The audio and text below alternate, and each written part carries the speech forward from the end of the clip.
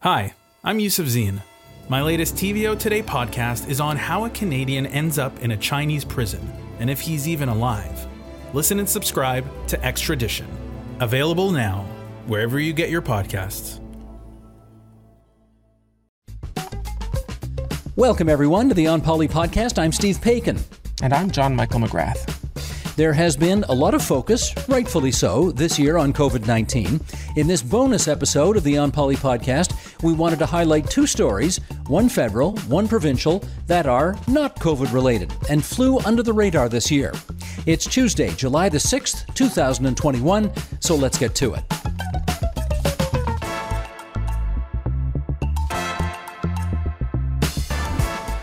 JMM, I know we said last week was our last podcast, but we wanted to share a bonus episode with a couple of stories produced with students at Western University's Master of Media in Journalism and Communications program. So why don't you start and tell us about the first story? The first story we have here is about a private member's bill introduced by NDP MPP Terence Kernaghan from the riding of London North Centre. His bill would, if passed, make it an offence to distribute a graphic image of a fetus in the mail or through any other means, unless it's in an opaque envelope or package. The idea here is to restrict the use of disturbing images by anti-abortion activists. Here's Western University master's student Hélène Bigrat-Dutressac.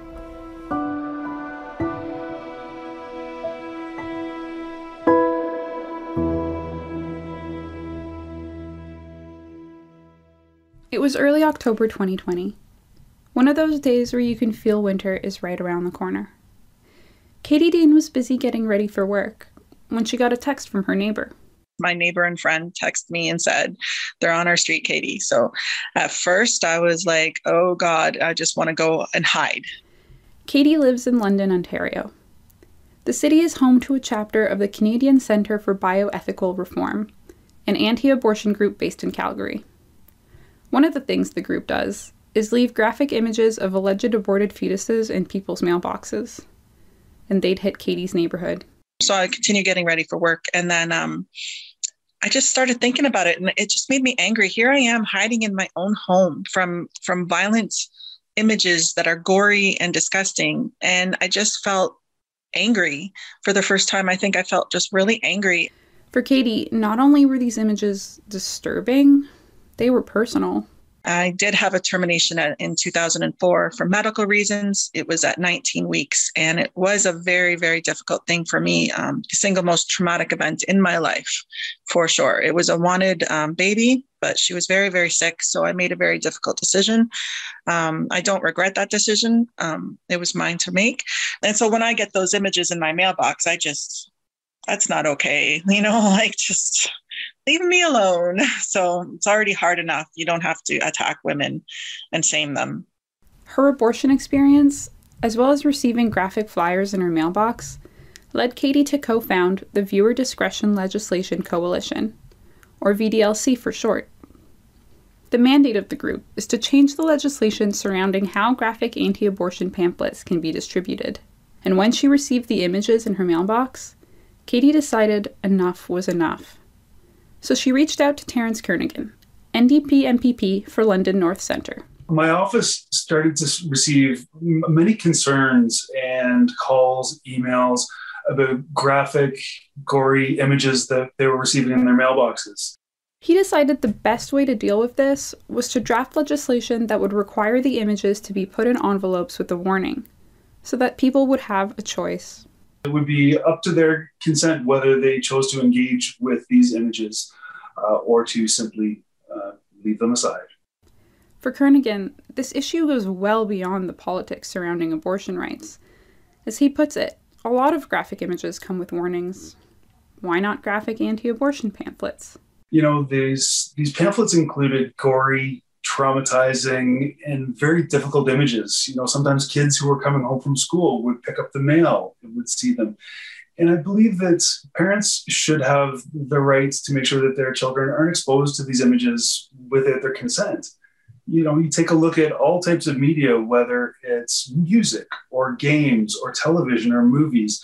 Anytime there's content that some viewers may find objectionable, there's a warning. So people who are choosing to engage with that media have the opportunity to say yes or to say no. So to me, it's all about consent. On March 8th, International Women's Day, Kernaghan tabled the legislation for Bill 259, also known as the Viewer Discretion Act. Some of the people and organizations who oppose Bill 259 have argued that the bill constitutes an infringement on the right to freedom of expression. But Dean disagrees. It absolutely is not.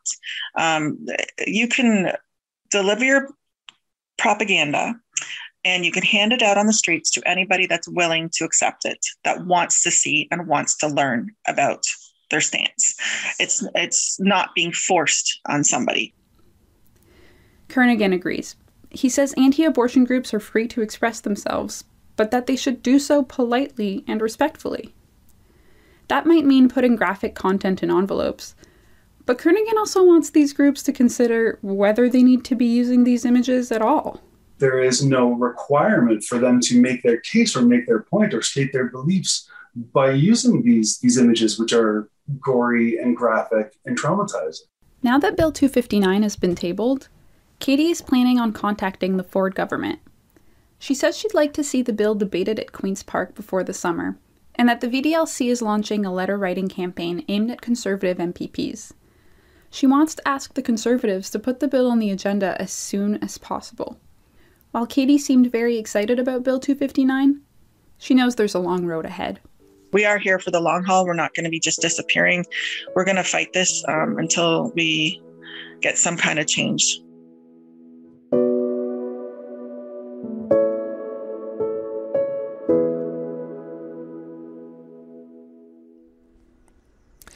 This has passed first reading.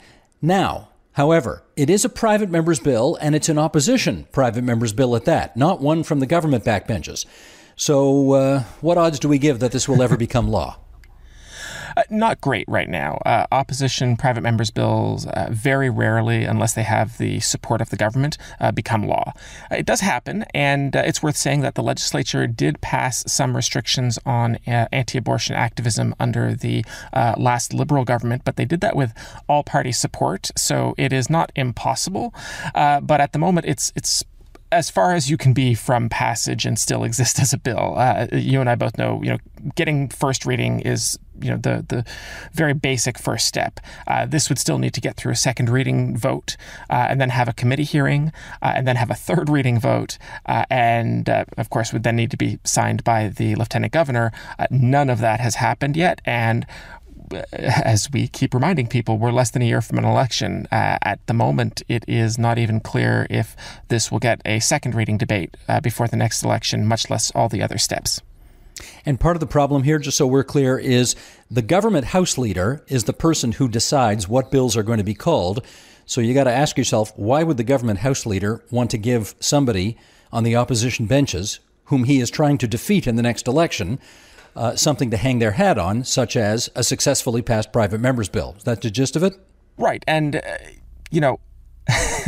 politics is funny. And so I think one reason why the Tories might want legislation like this to pass without any kind of big public show of opposition is that abortion is not a good issue for the Tories. They have internal disagreements within their caucus, and every time it becomes a very sort of salient issue, in the run-up to an election, it hurts their chances. So if this makes it to a second reading vote, if it gets called, it's possible that the government might just let it pass the second reading vote. But then, of course, they can also consign it to committee purgatory and never hear from it again. Mm-hmm.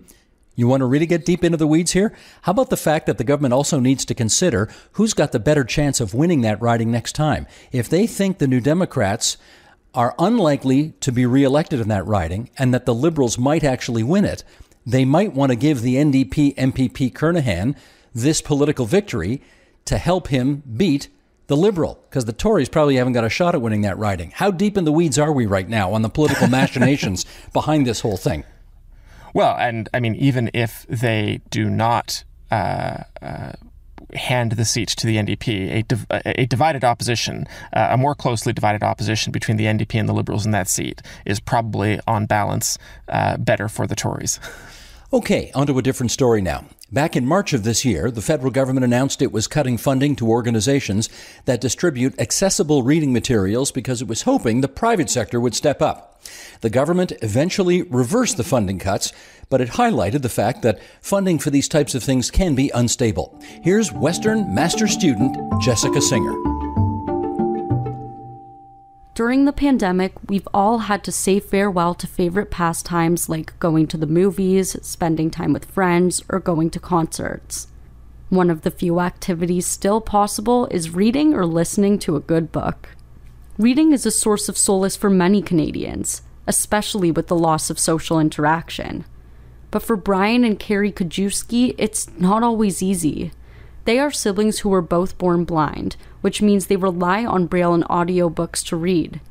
So when they learned the federal government was going to cut funding for two organizations that distribute those books, well, they were frustrated.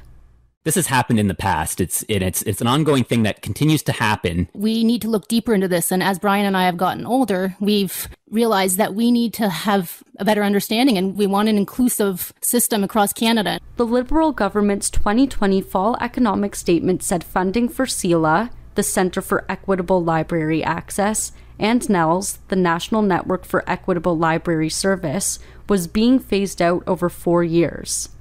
According to Statistics Canada, about 10% of Canadians have a print disability. CELA and NNELS use federal funds to curate and distribute accessible reading material. The two organizations currently receive $4 million in funding, and they've been receiving this funding for the past 4 years. Both organizations said the government never warned them that the cut was coming. A protest campaign was launched in response to the cuts, and on March 16th, the government announced they would restore $1 million in funding for the upcoming budget year. Both organizations say they are grateful for the one-year reprieve, but this isn't the first time this has happened. In 2018, the federal government said they would no longer fund the production of accessible books. Hours after the announcement, the Liberals renewed the funding. 4 years ago, the government also created a working group with disability stakeholders and the publishing industry.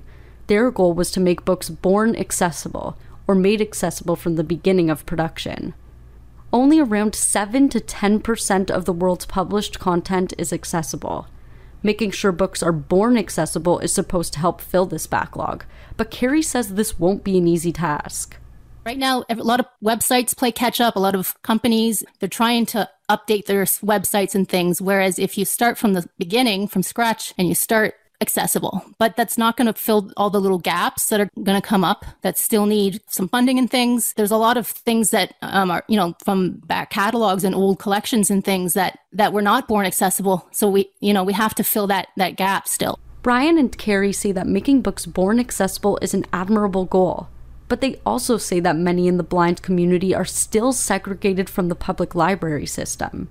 CELA is more of a privatized library system that's, sure, you can get some access through your public libraries, but the fact of the matter is it's still separate enough that most librarians and stuff aren't educated on this, and they will help blind people that come into their library. They will help them sign up for CELA, but from there it's like, okay, now CELA takes over and we have nothing else to do with it. Where, in my opinion, being a public library, organizations like NNELS are trying to integrate that more so that blind people are integrated into the public library system instead of having to go to this separate, segregated library. And I think that's the overall goal in the future, is to get us all involved instead of separating blind Canadians out. Specifically NNELS, like we say, who is still new and still growing, they are employing blind people and they are working with publishers to make things accessible. And, they do a lot with the little money that they do have. And so if that gets cut back, they're not going to be able to produce the same amount of material, and they're not going to be able to hire as many people. And they're not going to be able to grow, and we want them to grow. Brian and Carrie say that a lot of their concerns about the library system are pushed to the side. This is because many blind Canadians aren't included in the decision-making process. We should be part on the table as well. We should be in the discussions, not just these higher up organizations that are making all these decisions. The blind public should be consulted with this stuff, the actual patrons of these services. Cuts in government funding tend to grab headlines, but once the government reinstates funding, Brian and Carrie feel like an important conversation is cut short. like we said, bringing attention to these things, not only when there's a huge headline, and we want to hear from more blind people. We need to get more blind people speaking, and it's exhausting. Carrie and I getting involved in advocacy the last few years. It is a lot of work, and sometimes it's just like, why do I have to be the one to always be doing this stuff? But it kind of comes down to the fact that if the consumers aren't speaking about it, then changes really won't happen for the better. Brian and Carrie believe blind Canadians need to be a part of discussions that impact their day-to-day lives. They say money is one thing, but making good use of money is another. And that was episode 119 of the On Poly podcast, our little bonus episode to kick off your summer. It was produced by Katie O'Connor, editing by Matthew O'Mara, production support coordinators Nikki Ashworth and Jonathan Hallowell. Special thanks to Calvi Ann Grace Leon, Kelly Wang, Hélène Bigrat-Dutrasek, Jessica Singer, and Julia Hoffer. JMM, let's do it one last time until we reconvene next month. As my dad likes to say, stay positive, test negative. Stay safe, Steve.